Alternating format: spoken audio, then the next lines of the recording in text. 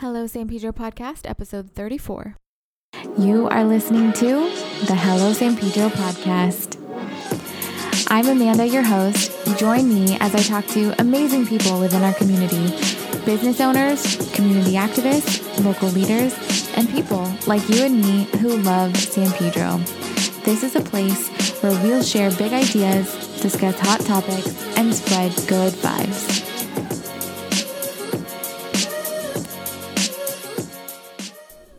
Hi everyone, welcome back to the Hello San Pedro Podcast. I'm your host, Amanda Silva. So it is still the month of May, and it is therefore still Mental Health Awareness Month. It was my goal this month to make sure that I had a few guests to really shed light on the issue and to possibly help us learn how to take better care of our own mental health. The goal here too is also to reduce the stigma around mental health issues and reaching out to take care of your own mental health. So I definitely was really excited when I got Rudy Caceres earlier this month, and I mean, what a wonderful story and what wonderful insight he's had on the subject. Well, this episode is no different in that sense because I have two wonderful women who have started an amazing therapy and healing practice here in San Pedro. And we actually sat down for a very long interview. I mean, it was just so seamless. I mean, a wealth of knowledge from these two women. So I'm actually just going to go ahead and introduce you to them. Our episode goes a little over an hour today, but I promise you it's worth every second of it. Artemis Teagan is a licensed marriage and family therapist. Artemis earned her bachelor's and master's degrees in clinical psychology from Antioch University, Los Angeles. She's been working in the counseling field for 24 years and is a trauma specialist who is skilled in reducing symptoms associated with trauma, including depression, anxiety, relationship problems, and addiction issues. She works with children, adolescents, adults, in individual and family therapy using the latest research and practice-informed treatment interventions. So Artemis is trained in somatic psychotherapy, EMDR, clinical hypnosis, mindfulness, dialectical behavior therapy, cognitive behavior therapy, pet-assisted therapy, and attachment-informed therapy. I'm not sure what all of these things are, but she does go into a lot of what her practice does. She is currently working on her first book entitled I Am a Hero, a trauma recovery workbook for children.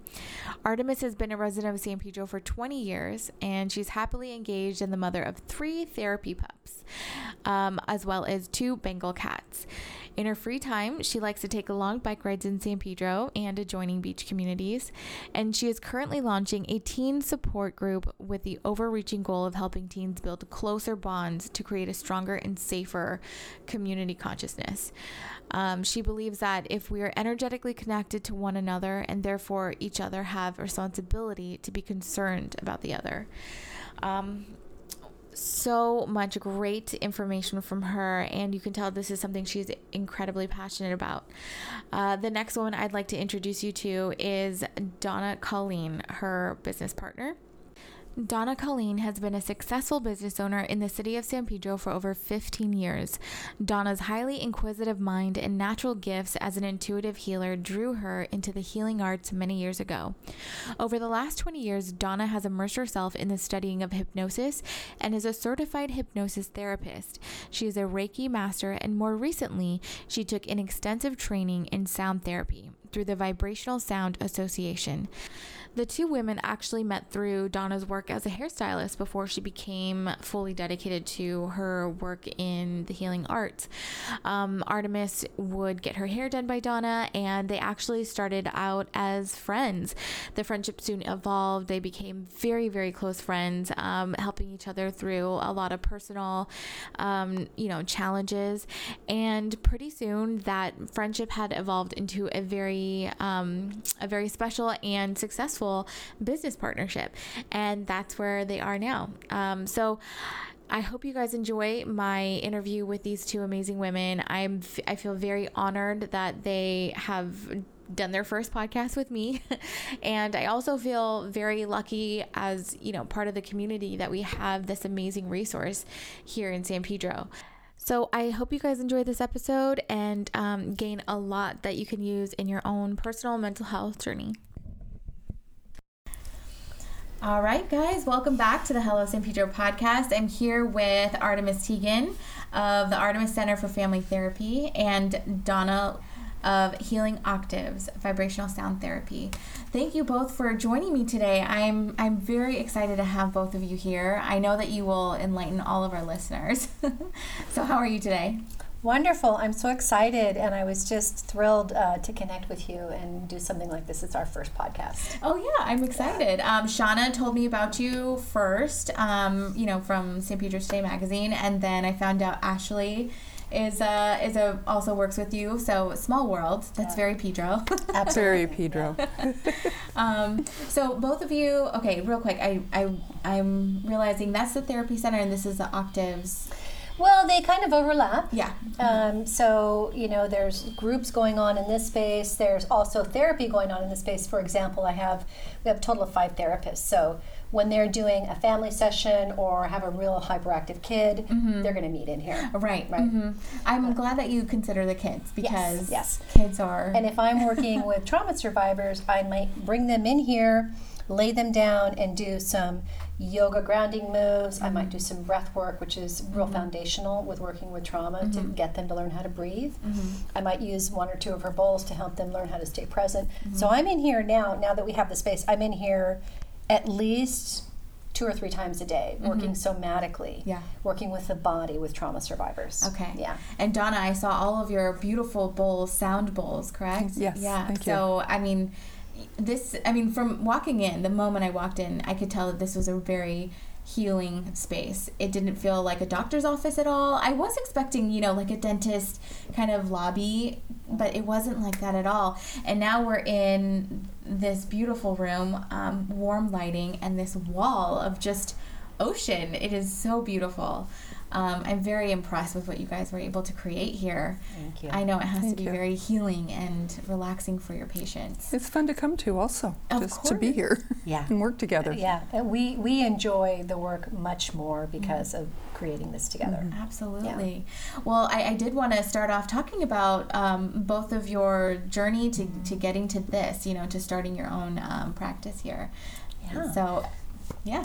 So Donna and I have been friends first for over a decade. I met at her salon. She was doing my hair. That's her former incarnation that she's transitioning. Right? And just loved her immediately. And I remember developing a friendship with her over time as she was working on my hair. And I invited her over to a party, 4th of July, or something like that. And I remember walking her to her car, and I said, I want to be friends with you. I want you to be my friend. Yes. And she goes, okay. And we have been ever since. And I just loved her that much. I was just like, I want you in my life, and I want to be a part of your life. And so we just, gelled that way. I love when you find women like that. You're like, we need to be friends. Yeah, we need to be friends. And we support each other tremendously. We're different enough to where we don't run into ourselves, but we're similar enough to where we support everything each other does. So it's a beautiful partnership. Donna has been kind of my go-to when I need advice and consultation around business issues, but also when I've had really difficult times in my life. I just trust her very deeply, and she's a very non-judgmental, non-critical person, and so she's kind of like my therapist. I have a therapist, but she's kind of like my soul therapist. So when I've had really difficult stuff to get through, she's walked through it with me, bless her heart, and sometimes it's been a long journey. Sometimes I've held you through it. Oh yeah, she's the in the trenches friend. Yeah, my ass can completely fall off with her, and she'll just pick me back up.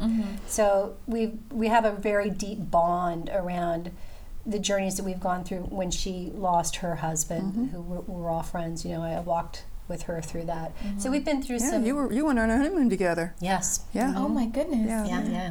So we've been through some really, I would say, difficult life passages together and grown as women together.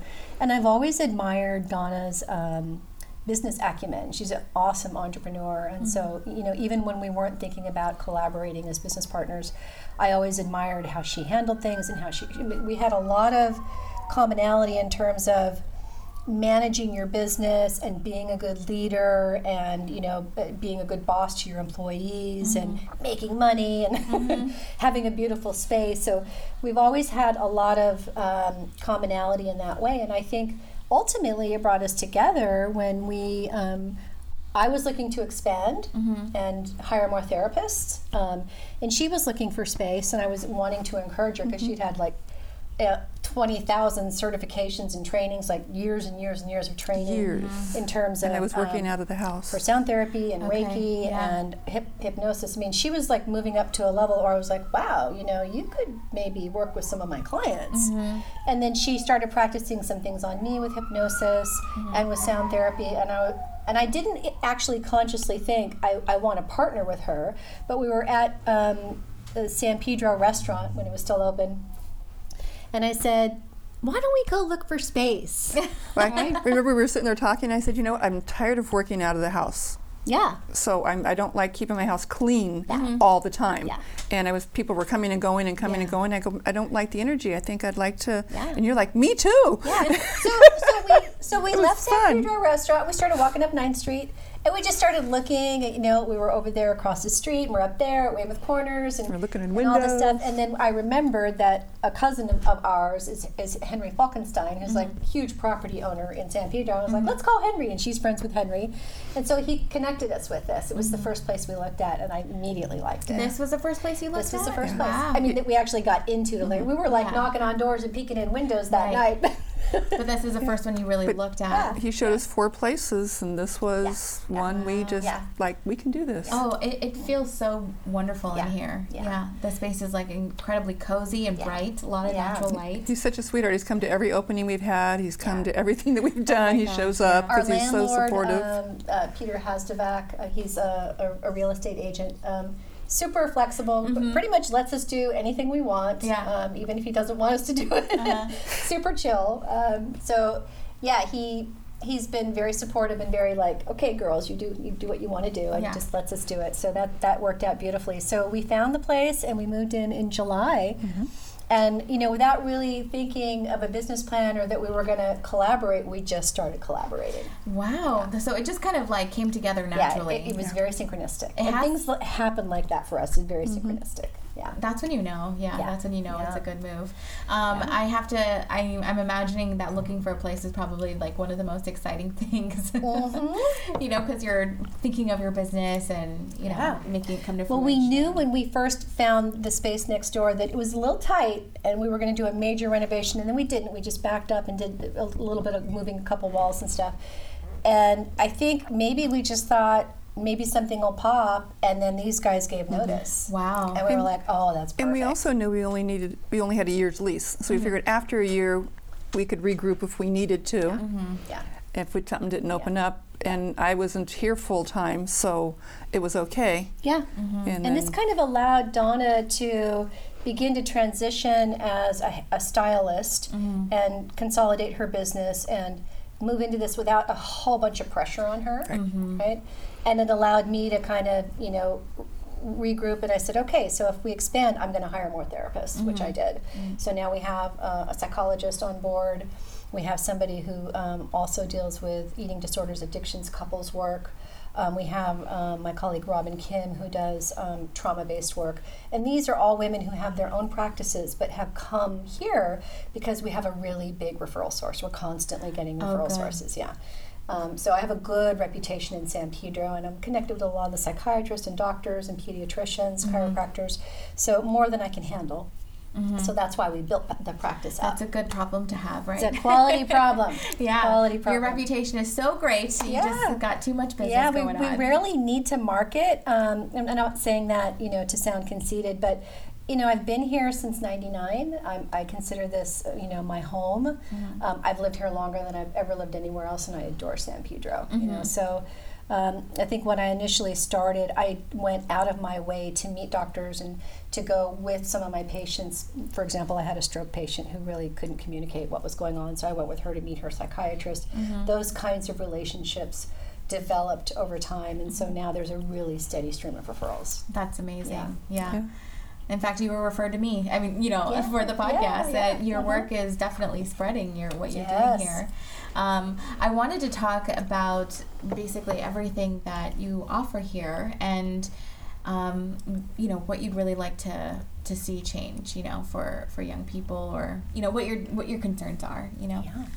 So, as a trauma specialist, I see all ages. It could be, as young as, 1 or 2 years old. And I've seen seniors as old as in their 80s who are transitioning into maybe a higher level of care and who are going through maybe their own kind of depressive episode, because maybe like I have got a lady who lost her partner after like 60 years. A huge loss. Absolutely. And then to have to be in a whole new different living situation, so all ages. The emphasis is trauma, so we may be seeing people who have a history of child abuse, sexual abuse, rape. I have seen people who are veterans of war. I've seen people who have had catastrophic injuries, people who have gone through devastating breakups and losses. More recently, I'm getting folks who are dealing with more kind of trauma in the culture around political corruption, terrorism, school violence. I've seen a lot of people from the Las Vegas shooting. That's something I want to talk locally. Yeah, I want to talk about. Yeah, it spreads. Yeah, and then, I knew a friend who was actually there as well, and he's been one of the most active, like on social media, about what it's done and what it's done to everyone that was affected. Yeah. And quite often I will see clients because of trauma over many years. That's not how I plan it, but quite often people will come in for wanting to deal with their history of trauma, usually from childhood and or domestic violence types of issues. Maybe they'll see me for a year or so, and then they'll transition out, and they may come back and kind of get spot checks, or maybe a new situation shows up like the shooting, and they come back in. Or maybe their young child who I saw as a youngster is now a teenager and having drug and alcohol issues. So I often will see people over many years. Yeah. Because they trust you so much. They do. So in terms of the treatment approaches, so we are working really hard to be innovative and progressive. I'm always trying to be at the leading edge of trauma treatment and intervention. So among other things we do somatic work, we do cognitive behavioral therapy, we do EMDR, which is a cousin of hypnosis. We do family therapy, we do clinical hypnosis, we do a lot of stuff around mindfulness, teaching people how to get centered. We do play therapy with children, we do assessment. So pretty much the gamut. It's very eclectic. A lot of the approaches are informed by research, so I'm looking at pulling in information from the best of the best in the field, people like Bessel van der Kolk, people who are trauma experts, and I'm pulling in that information, the most current information, so that I can, again, be really cutting edge and right at the forefront of what's going to be most effective. And what we're learning is that trauma is located in the body first. Okay. So you can't just come in and do talk therapy. You really have to be able to address calming the central nervous system. So we're looking at things like teaching people how to get grounded through yoga, teaching people how to get grounded through use of the breath, through use of sound therapy. That makes sense, and I'm connecting it to something that you said earlier when I was, being shown around, and I mentioned how zen your space was. And you said you need to be relaxed in order to do that. And I get it, because in life we're not really relaxed, Usually from the day to day we're just running around, we're going to work, we're 9 to 5 and in traffic, and it's all stressful. So we're almost in a constant state of stress. And trauma survivors in particular are often at a much more keyed up space. So they're hypervigilant, they're tense, they're breathing short and shallow, they're dumping cortisol and adrenaline at much higher levels because they're much more keyed up because they're on guard. Yeah, they're on guard. And they've been on guard for so long, they don't know that they're on guard, right? So just teaching them to drop their shoulders, teaching them to relax their jaw, teaching them to drop the breath down into the belly instead of the chest, teaching them to feel what grounded feels like versus being way up here. Right. So what's one of the nice things about working therapeutically is that you intuit a lot when people just walk in the room. You can sense energetically what's going on with them. So a session may begin with me with just doing some grounding. Let's just sit for a while. I might go get them some herbal tea. We might sit and do some breathing. We might sit down on the floor and get grounded so that they can actually engage in the work. Otherwise, they're just motoring through and they're not taking anything in. Right. Because it's so important to feel safe. If you don't feel safe, you're not going to heal. Yeah, if you have your guard up, which is your guard's always up. Yeah. And the conundrum in working with trauma survivors is that their guard is up for a reason. And so when their guard comes down, they don't feel safe. So that's a titrated process, a little bit at a time. Because as you're teaching them to do a full belly breath, relax their body, they're feeling more and more vulnerable and less guarded, and stuff comes up. Right. Trauma stuff comes up, right?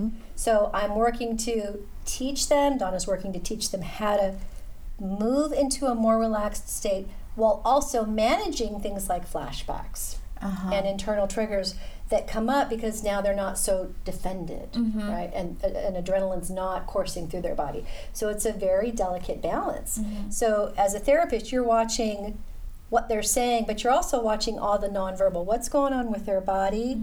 If, as I'm teaching them to relax, are they also resisting? Are they closing their up? body, And then I'm going to maybe say to them, I noticed that as we worked on your breath that you started to close off. What are you feeling right now? Right? What's going on? Well, I'm not sure. A lot of times people are dissociated. They're out of their bodies. They don't know. So we're going to work on grounding.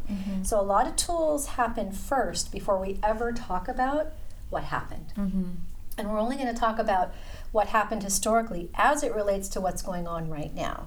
So I'm not going to trudge through all of their trauma history just to have it on a piece of paper. I'm going to say to them, now we have some tools to help you. So what's going on in your life that's not manageable? And typically it's something like, I can't be sexual with my partner, or we're fighting all the time because we just moved in, or I'm lashing out at my children, right? If you grew up with domestic violence. So I'm going to start from there and work backwards. Right? Well, when do you remember first feeling this way, right?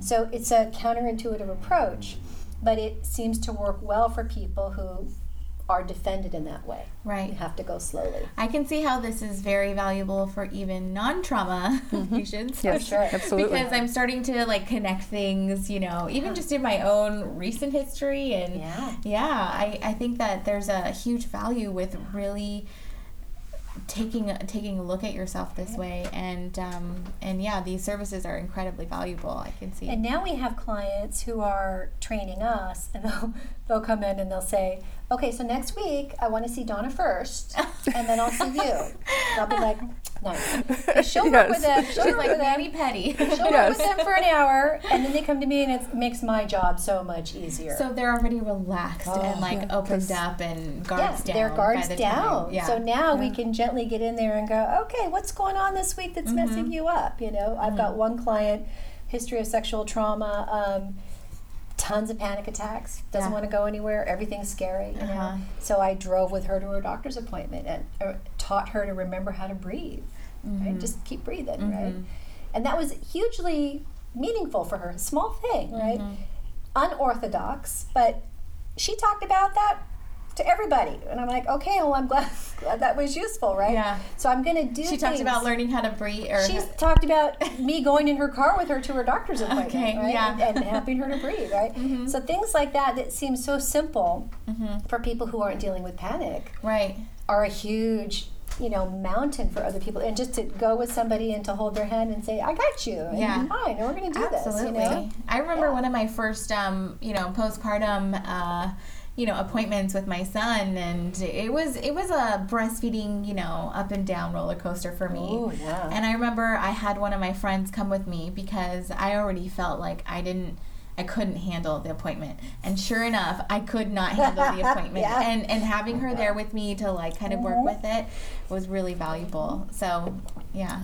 It's like I can see that, when it comes to mental health, I think that society has it really backwards, that you're either mentally ill or you're mentally well, and you're like, right. You're just this or that. You're so not. Yeah, and it's like, no, just like we all have our body that we need to maintain, its health, we have our mind. And sometimes we, fall off the wagon, and sometimes, you know what I mean? Even with I'm just seeing so many things that are just incorrect in the way we've viewed it for so long. Mm-hmm. I've realized, that even though I haven't had any major traumatic experiences, I have still had experiences that have negatively affected me and probably right. haven't, manifested well right. in my life, And lots of folks think of trauma in very discrete ways. So they may think of trauma as physical trauma to mm-hmm. the body, like a car accident. Mm-hmm. But this includes things like sexual trauma, betrayal, loss of a loved one,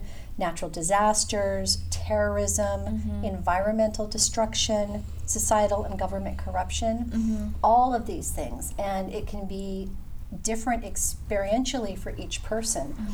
So we're beginning in our field to expand the concept of trauma and think about what's post-traumatic stress disorder, what's complex trauma when there's been multiple traumas, mm-hmm. and looking at what manifests in individuals who have not had trauma addressed or have had it mishandled, which ends up looking like things like an existential crisis or a spiritual crisis, mm-hmm. depression, anxiety, PTSD, complex PTSD, substance abuse, relationship problems, domestic violence, bullying, school shootings. These are all manifestations mm-hmm. of untreated or mishandled trauma. Right. So one of the things that you mentioned already and you've just mentioned is school shootings. Yes. So we're seeing that number increase. It's really awful to see this happen so many times in our recent history. And we're not seeing any changes necessarily. So yeah. What are your thoughts on that? I have so much. It's soul killing as a species to be seeing what's going on. Yeah. One of the things that's really the elephant in the living room that we're not talking about is the relationship between domestic violence and school shooting. So we know from research that domestic violence is one of the strongest predictors of violent recidivism, so repeating violence. We know that if you grew up with domestic violence, you're 74% more likely to commit a violent crime against someone else. Mm-hmm. So this is kind of the disconnect that happens. Yes, there's an issue with guns and gun control, but much earlier on, mm-hmm. right, we need to be looking at identifying individuals who are more at risk. So if a child is growing up in a home where there's domestic violence, he's much more likely to bully or be bullied. Mm-hmm. And then he's much more likely to become ostracized. Mm-hmm. And then he's at much higher risk for substance abuse and alienation. Mm-hmm. And then he's at much higher risk for wanting to act out in an aggressive way. And if there's parental neglect, which is often the case with domestic violence, you've got a child who's dying to have attention. We are driven by the need for human connection. It is our most essential drive. If that's not going on, if the child reads the way that I'm going to get seen is through violence, then you've created this whole scenario where a kid is going to get a hold of a gun and create violence because nobody else is seeing me. Right. They're invisible otherwise. They're invisible. Right. Or hated, mm-hmm. right? So we, as a society, all have a responsibility to protect ourselves and each other. So when we're looking at what students can do, for example, students can notice when somebody's fallen out of the fray, somebody's depressed, angry, withdrawn, missing school. That could be a friend, it could be just somebody that you know at school, and you can say something. Hey, teacher. Hey, principal. Hey, mom. I noticed this kid at school. Oftentimes, kids will get red flags on social media about what's going on in somebody's head like that. They may post something we're seeing this much more often, you know, so Right. as a prelude to their violence. And so other students, other kids can say, hey, red flag. This is what's going on here, right?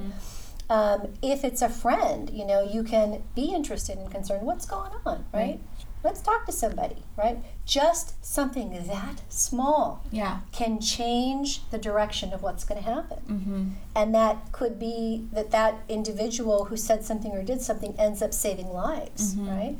Ends up telling an adult, a parent, a teacher, an administrator, a therapist, right? The teen support group that we're starting is a way, I hope, to communicate and disseminate some of that willingness to be proactive and protective and a little bit heroic, not in a dangerous way, but to intervene much earlier. Because in every single case, Amanda, every single case, there are lots of warning signs. People just decide to not take action, to not do something, to not say something. But there are indicators of depression, anxiety, anger, withdrawal, substance abuse, parental alienation, ostracism by other kids. There's always a pattern. And usually these kids are posting it on social media or writing about it in some way. We see this over and over and again, from Sandy Hook, you know, to all of these kinds of shootings where there's sort of there's been a social I've seen many times that they go into their social media posts prior to the event, and it's looking back, it's like, oh, how did we miss this? As parents, you have a responsibility to look at what your kids are posting on social media, be curious, be nosy, get into their business, look at their phone, look at their art. Make sure that they're not involved in something dangerous, being pulled into something dangerous, or doing something dangerous. We have a responsibility. If we're going to give, you know, children high-powered computers to walk around everywhere that allows them to explore every part of the universe, we better take some responsibility for that, right? So I wholeheartedly encourage parents, look at the phone, let them know you're looking at the phone, monitor them, track them, know what's going on, know where they're at, know who their friends are, know what their secrets are, find out, be interested. That's important. Just be interested. Yeah, just be interested. Just be interested. So many kids Yeah. said my parents aren't interested in what I want to do, and it's like, I've heard that before, even, you know, growing up, that, you know, my parents don't care, you know, and I was always like, huh, you know, and when sometimes I hear it from teens that I'm like, what are you talking about? Are you out of your mind? Of course they care, but I understand it's different, you know, it's a different experience for them. They're not getting the type of attention or care that they crave. And I don't want to give the impression that I'm coming down on parents. I grew up, you know, with parents who worked full time. My dad was in the military, so he was gone all the time. I don't want to give the impression that I'm judging. What I am saying is there are ways as a parent to be more proactive. You know? For example, when your kid comes home from school, make eye contact. Just look at them. How you doing? Tell me about your day, right? Don't rely on TV, video, and phones to babysit them. Have some time in the day, in the week, in the month where you cut all of that out. You know, you have a no media day, right? Spend some time hugging them, holding them. 90% of the work that I do with problematic children is with the parent in the room. The parent is with me in the room. I'm modeling for them how to parent, how to connect, how to hold your kid, how to love them, how to be interested, how to not get distracted. Because the parent might not ever had it, so they don't know how to do it. Exactly. This is one of the things that I'm figuring out, is that parents don't know. And I know this because I'm now a parent and I don't know. So I've been researching, you know, ways to, you know, I'm already researching a lot of parenting things, and I'm like, well, I wonder if my parents or parents before me, you know, like the generations before me, they didn't have access to the internet. They didn't, you know, nothing was that available. And their parents before that, I mean, it was an entirely different era, you know, so you had expectations that were completely different. So, you know, you had a working dad and then the mom in the home at all times. And then those are the parents that raised my parents. And now here I am, and you know. In our community in San Pedro, what I see a lot is a mother and a father who are working opposing shifts, longshoring. So one's working nights, one works days. That was my household. So that they can be available for the kids. But then what happens is that the parents end up disconnecting. They're exhausted. They're not so then the top structure of the family begins to kind of implode, and it becomes problematic for the children. Because the parents are the top structure. If the parents are not on the same page, and if they're not strong in their own right, healthy mentally and well rested, they're not going to have the bandwidth to take care of these kids, right? So one of the things I try to encourage parents to do, if they have to overwork, and oftentimes longshoremen do overwork, they're working 6 and 7 days a week because that money that they're making doesn't go as far as it used to.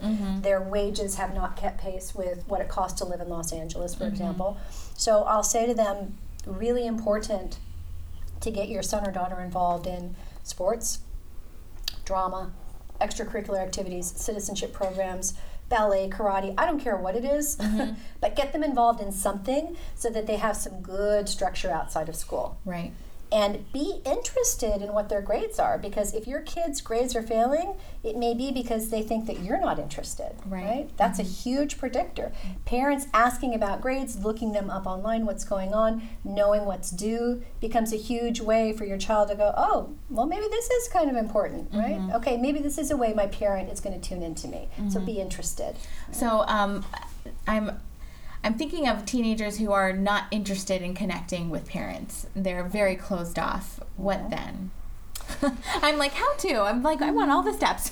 Yeah. So quite often there's been some kind of a disconnect long ago, right?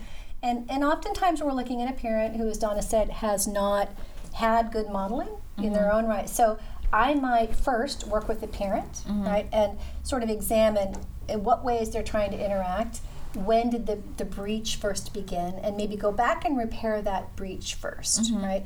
Oftentimes it's when a parent had to go off and go to work, right, and the child felt disconnected, right? There wasn't enough time, right? So maybe going back and repairing that, or it may have been something more dramatic, like maybe the parent was using corporal punishment and then realized at some point that's not a great thing, but there's damage there, there's trauma there. So it's really important to go back to that original breach, that original injury, and repair it with them in session together. And then to let the teenager, through the therapist, guide you as to what level of interaction they might be comfortable with. Because yes, sometimes it's this, right? But if I can get them in the session together, there may be a small step, a small connection. Just the parent showing interest in being in this therapy session can be very helpful. Yeah. But also there could be a time where a parent's parent gets sick, and so the middle parent is now taking care of the older parent, and it takes far more time and energy, so they don't show the attention to the child, and the child feels slight abandonment. Or there are too many children in the home. Ideally, for a mother to bond with their child, they need 3 years of uninterrupted time with them. So if you've got... What a luxury. Yeah, right. So if you've got children close together, and maybe you're also working, right, or doing whatever, that is going to interrupt mom's ability to really form secure attachment with that child. And so then we end up seeing kids who are shy, shut down, ambivalent, angry, right, all kinds of stuff. So some repair with the attachment needs to happen, either with the biological mother or some other parental figure in their life. Sometimes it's a therapist. Yeah, absolutely. I see the value it's a huge already. Subject. Absolutely. I'm just like so many more questions to go can go from there. Actually, we're already at 30 minutes, but I want to take a quick break for our sponsor, and when we come back, I really want to hear a lot more specifically what we could do for our own mental health. So I'm looking forward to it. This episode is brought to you by CryptoSpace, San Pedro's one and only cryptocurrency lounge. Learn more at cryptospaceus.com and definitely follow them on Instagram at cryptospace.us.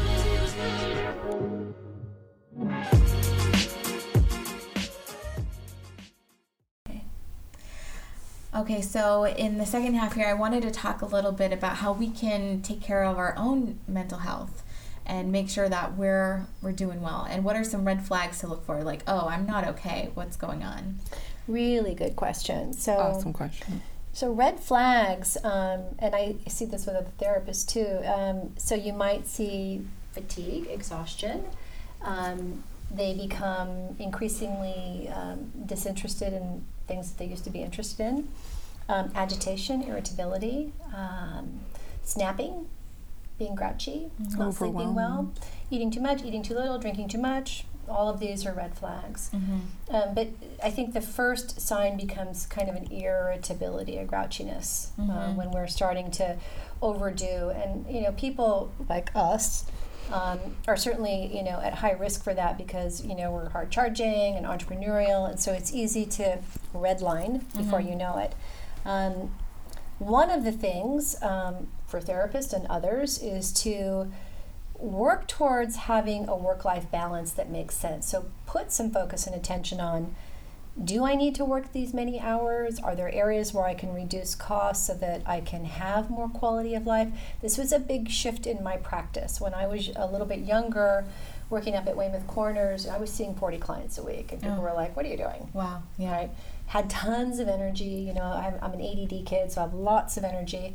But at some point, you will quickly start to, you know, be less effective. And so I started to scale back. I had a really traumatic accident, broke my pelvis on both sides, was in a wheelchair for 6 weeks and had to learn to walk again. And that was a life changer for me, both existentially, like, okay, what's really important in life, right? And how do I want to live my life? And I shifted from being really a workaholic to, I really want to enjoy my life. And so I went through many changes at that time and relocated and, you know, the changes in my relationship and scaled back to a much more reasonable caseload. So it ends up being 25 clients a week. Wow. Yeah. Almost half. Yes. And, you know, actually making more money because I adjusted some of my, you know, income and cash and insurance, so it wasn't a huge loss of income. And I really made the priority more my health and my wellness, because especially as a trauma therapist, you can burn out. You can absolutely burn out at an early stage, and I don't want to do that. I want to be effective for the rest of my life. So work-life balance. How much am I working? Do I need to work this much? Can I adjust how much I'm working so that more emphasis is on exercise and wellness and health? Certainly, if you've got traumatic stuff, depression, anxiety that's going on, seeking out health either through a therapist, a religious spiritual leader, other kinds of practitioners, naturopaths, healers, all become important ways. I'm a huge advocate of exercise. It's one of the things I brought into my own life. I have a trainer who sees Mark and I 3 times a week, and I'll tell you what, sometimes I do not want to do it, but she shows up at my house, I'm like, hi, Carla. And I do it, and then I feel better, right? Because I'm so lazy, I mean, as far as exercise, I'm a Libra, I don't want to exercise, right? Yeah. So I don't want to go to the gym, you know, but I like being outside, so we run around the park, and, you know, she gets me going. And so I've made that super important in my life. I want to focus on that, I want to spend the money on it, and I want to make sure that I'm doing that because my health is important. If I'm not healthy and strong, I can't do the work. Right. That's so true. Being good about, you know, doctor's visits and knowing where you're at with your, you know, metabolics, you know, where are my labs at, right? So how am I doing physically?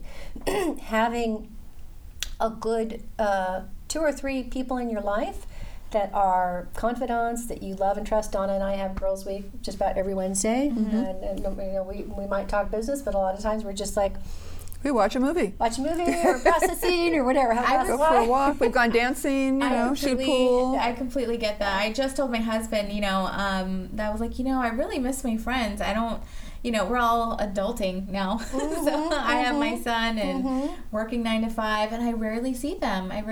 So you only have those occasional texts, you know. Right. One of my best friends is across the country, so we're just getting random texts here and there. And usually it's like when we're in the middle of like a meltdown, you know. Yes. So and it's like we could have probably prevented these meltdowns if we had more like ice cream girl nights, you know. Yeah, it feels like letting the steam off of a pressure valve each week. When like, okay, we're good now. We can go out and do our thing. Yeah. Right? Yeah, we committed to each other 7 years ago to have a girls' night 1 night a week.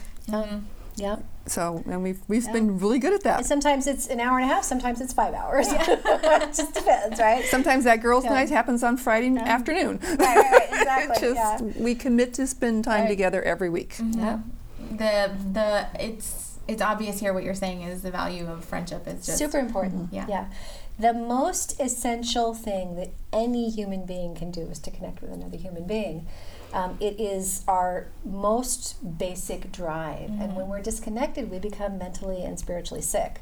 So we need to have at least a couple of people in our lives that are solid, that are really people that we feel safe with and can connect with and open up with and explore things with.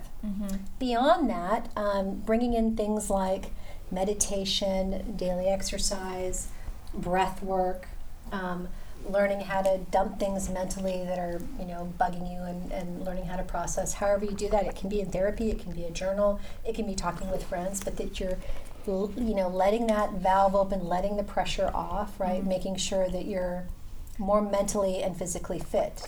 I wasn't sure what you meant by mental dumping, but you meant like get it out somehow. Yeah. So I might process with her, something difficult that happened, or like right before we started today, I was a little irritated with somebody.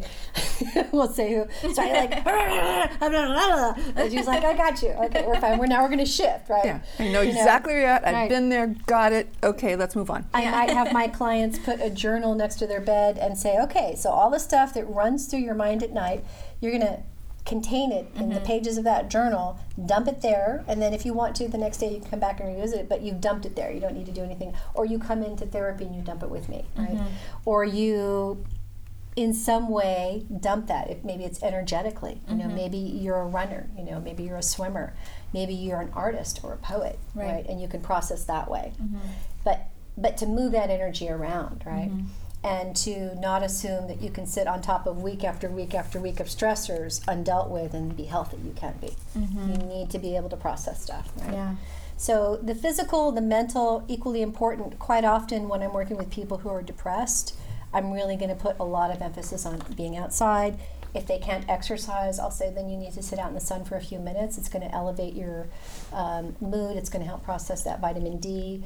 Just being in the sunshine and a little bit of that breeze and in nature will help elevate the mood. Being around animals helps elevate the mood. It's nice to hear you confirm that, because a lot of people I feel like when it's really gloomy, I just like, I'm in the really, I don't feel like doing anything. That's why we all want to stay inside and with our blankets, we're just not motivated to go out and see the world.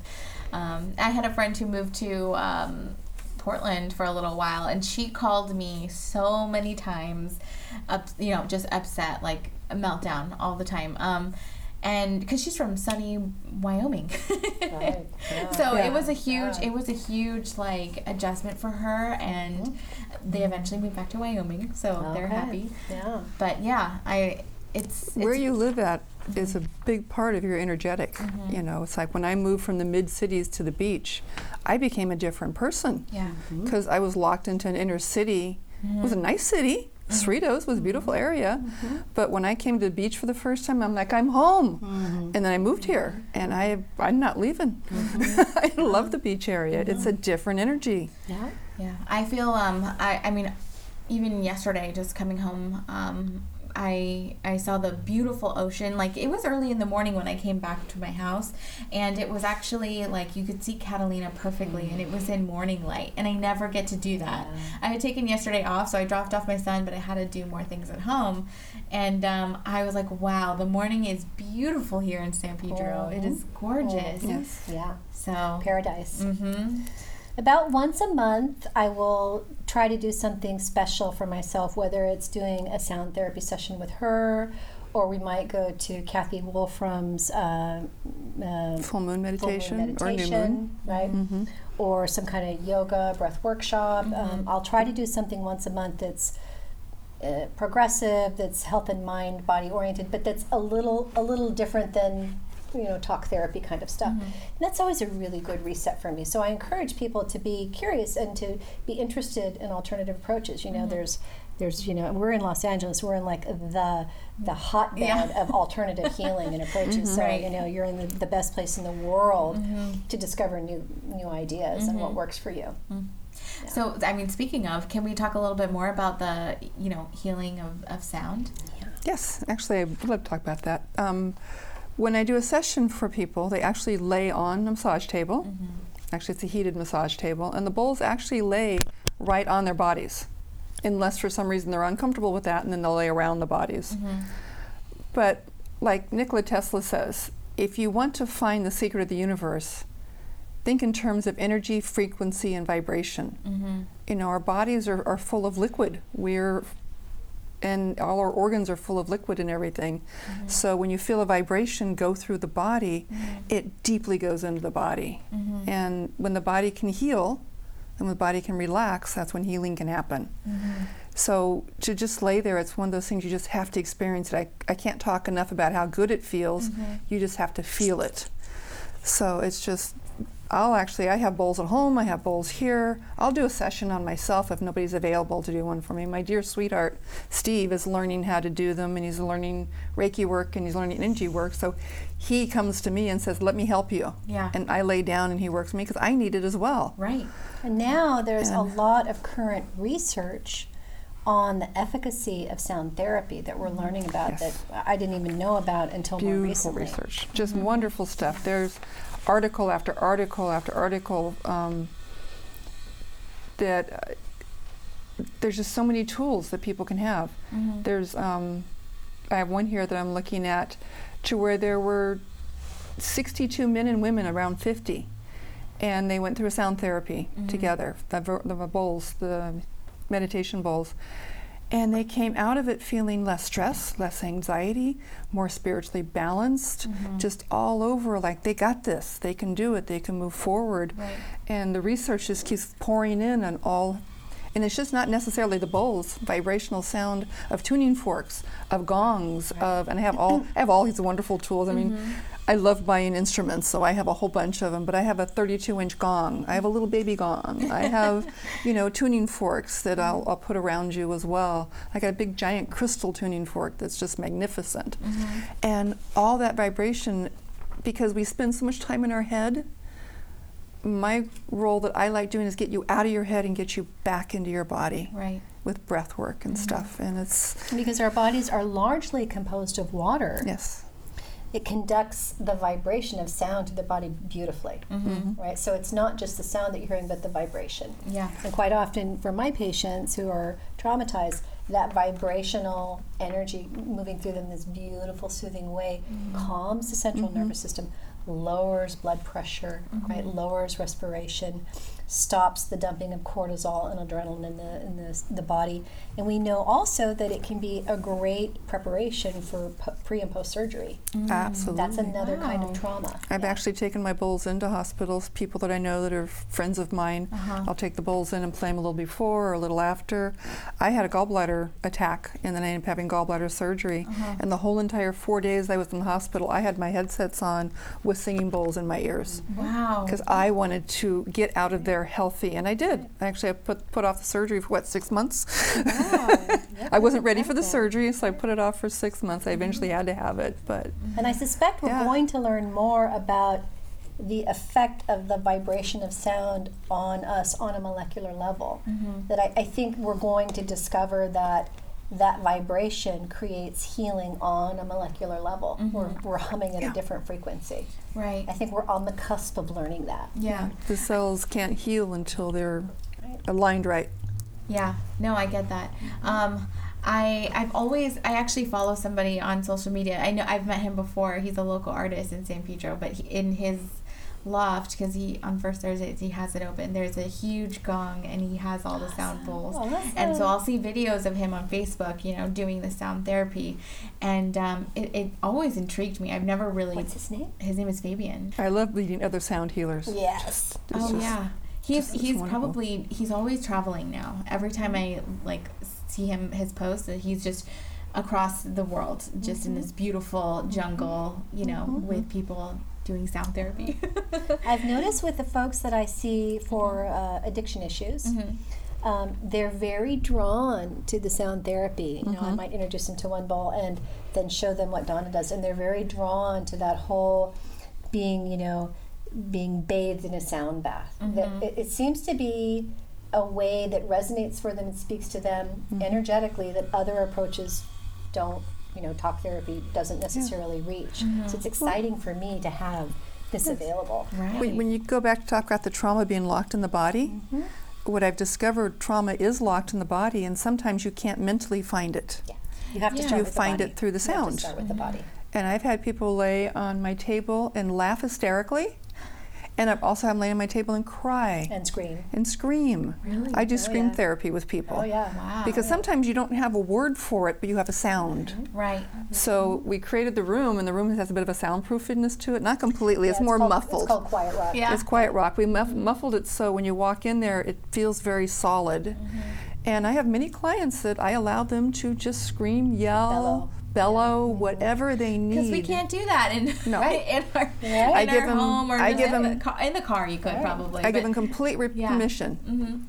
You're not going to hurt me. You just yell. In the room, I've had some people yell so loudly the gong vibrates. Oh my goodness. But she's also their enlightened witness. She Yeah. is going with them through that storm. Right. She's bearing witness. And sometimes to I things yell that with nobody's them. been willing to do, right? Yeah, sometimes I will scream with them. I'll be right there. I'll hold their hand or not. I'll just hold a safe space for them Yeah. to be okay. Because many times people thought, I can't be mad at that person because it wasn't their fault.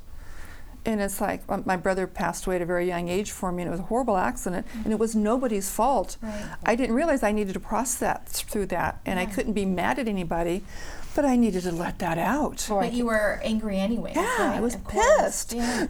Or I can't be mad because they'll reject me, or Yeah. my parent, or my brother, Or- or I'll lose their love. Yeah. Right? I had to be perfect for them. Right. There's so many things that we're just faced with within our lives that I think we're not really equipped to deal with right away. And Right. so I'm just seeing the value of this for everybody. Absolutely everybody. So for those people who maybe don't, there's that stigma around therapy, and there's kind of this, oh, that's a little far out, for some people. What do you have to say to those listeners? I have an opportunity for them to come and experience it in a group setting. Once a month, we do a sound bath and breath work right here in this room, and it's very private, and it's usually late afternoon on a Saturday or Sunday, and they can come experience sound therapy without feeling like they don't want to go into a private session. Right. Many times after somebody's been introduced that way, I'll get a phone call. I want my own session. Yeah. And there's many other things they can do as well. Another way to approach it is to, and this is very much Irvin Yalom, who is kind of the father of group psychotherapy. He says that therapists are not experts, but they're fellow travelers. So you can reframe it and contextualize it for folks like this. I don't know any more about you than you do. You're the expert. We're on a path together. I can go there with you. Let's find out what's there. So more like a coach or a loving, safe companion, right? But letting folks know, and this is one of the reasons we don't want the space to look like a medical office. We really want people to feel like, I'm not examining you. You're not under a microscope here. And I have as much to learn from you as you have to learn from me. Let's see what we learn. Yeah, and going into a doctor's office, a lot of times, especially if you're dealing with something or you're there for a particular reason, it's because something's wrong, right? There's just kind of this feeling, oh, something is wrong with me, and it's this unspoken feeling that you kind of get when you go into a doctor's office, like something's wrong with me, I have to get it fixed, Where here it doesn't feel like that at all. No, it we use humor a lot to sort of change that dynamic. So quite often she'll be laughing or I'll be laughing about something, or the pups will make us laugh, so that it feels a very non-sterile environment, right? It doesn't feel that way at all. And we're letting the client lead, and we're going to follow a little bit. The most important thing, I think, in recovery, especially from trauma, is that someone finally hears you, finally acknowledges you, and honors what you went through. That's huge. And people who come from traumatized families are probably not going to get that in their family. Yeah. So just bearing witness, my therapist has said, your presence is enough. Yeah, holding space. Yeah, I feel like sometimes it's enough to say, like, acknowledge the pain that you went through, or acknowledge the trauma you went through wasn't your fault, or wasn't this, or was, So often wasn't. Yeah. Or it's just like this terrible cycle of events that have just come out, One of the hardest areas to touch for folks is shame. A lot of times therapists may overlook that piece, but it's one of the big stumbling blocks for people who have been traumatized, that they often have a tremendous amount of shame around what happened. So as you say, helping them to understand, sweetheart, this was not your fault, and letting them hear that over and over again. This was not your fault. You did not create this. You did not invite this. You were innocent in the situation. Yeah. You were not an adult. Bring me a picture of you so I can remind you how young you were. Right? Right. That piece is huge. Sort of taking apart the shame. Yeah. Wow, I've learned so much just sitting here with you guys. Thank you for being interested. I really Yeah, am it's a pleasure. interested. I have like a lot more questions. Of course, they're a lot more personal, so I'm going to take it off there. That's okay. But yeah, I think that this is incredibly valuable, and it makes me, I'm very proud to know that you guys are here in San Pedro, and that there's a place here in our community where people can go who have suffered trauma, who have suffered these, experiences, and just for regular people who just need Again, we're all going through life mostly, stressed, I think, and unless we press the pause button, and unless we do those things that you guys mentioned to take care of our own mental health, we're not gonna see anything change. So this was a really wonderful reminder that we all have to take care of our own mental health, and that we're not in it alone. So yeah, we hope that we become the go-to center in San Pedro for our local neighbors, friends, and family. That they think of Healing Octaves, and they think of the Artemis Center as your go-to place for healing, and that they realize how deeply we are connected to the community and how much we care about it. And we're proud of the work that we do, and we hope to be role models around the most progressive interventions for treatment. We hope to be mavericks in this area, so that the things that are going to be most helpful for individuals, we are on top of. We have it. We know what's going on. Or if they are curious about something that they're looking into, we actually have a little knowledge over it, and we can help them understand, is that a good therapy or a good place for you to go to? Is that something that would help you, or are you maybe not quite ready for that yet? Do this first. Are there anything, are there any events, or is there anything coming up for you guys that you want to share with our listeners? So we're launching our teen support group. And this begins on Friday, May 24th. It's an ongoing group for 12 to 15-year-olds.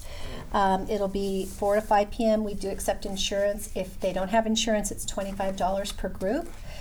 This is going to cover topic-oriented issues like mental, emotional, and physical wellness, handling bullies and cliques at school, managing depression and anxiety, making and keeping healthy friendships, healthy self-esteem and body image, being a hero, creating safe schools, handling peer pressure around sex and drugs. So that'll be an ongoing group. I'm really excited about that. And that's every Friday, right? Every Friday. I'll have the information in the show notes, so I'll make sure. In fact, maybe I can take one of those flyers and put it in there. And you've got something. And every once a month, a minimum once a month, and maybe it might do it twice a month, but right now it's once a month.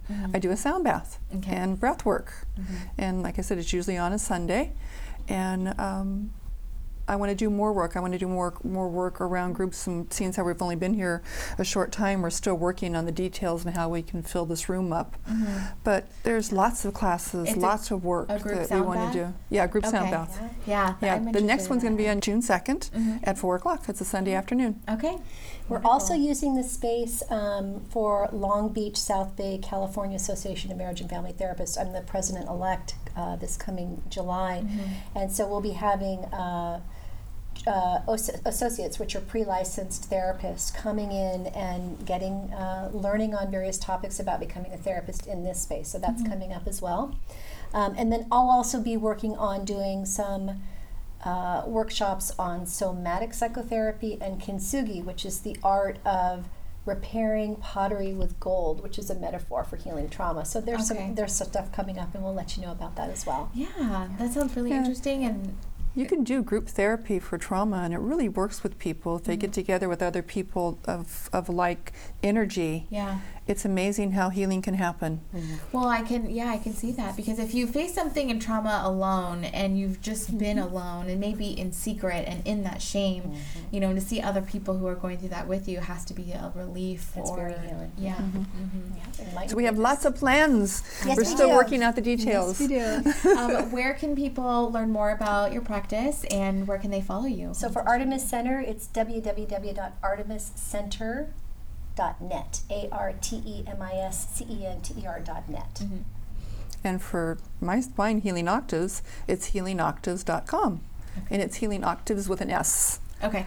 And my website is having a complete changeover. I mean, I have one up. I have a new one coming up. So it'll take a great metamorphosis here one day shortly. That's always exciting. Because there's a lot of things I want to do with the new website I can't do with the old one. So that's part of one of my journeys I'm taking down that road. Yeah. It's an entrepreneur thing. You know, you gotta I'm excited about it, though. That's actually when I go home this afternoon after I have a client in a few minutes. I'm going to go work on that because I'm inspired. Well, thank you so much. Thank you, Amanda. I am looking forward to having you guys on sometime in the future, and I'm sure there'll be plenty of things for us to talk about. Yay, hello, San Pedro. Hello, San Pedro. Thank you so much. It's a pleasure. Thank you.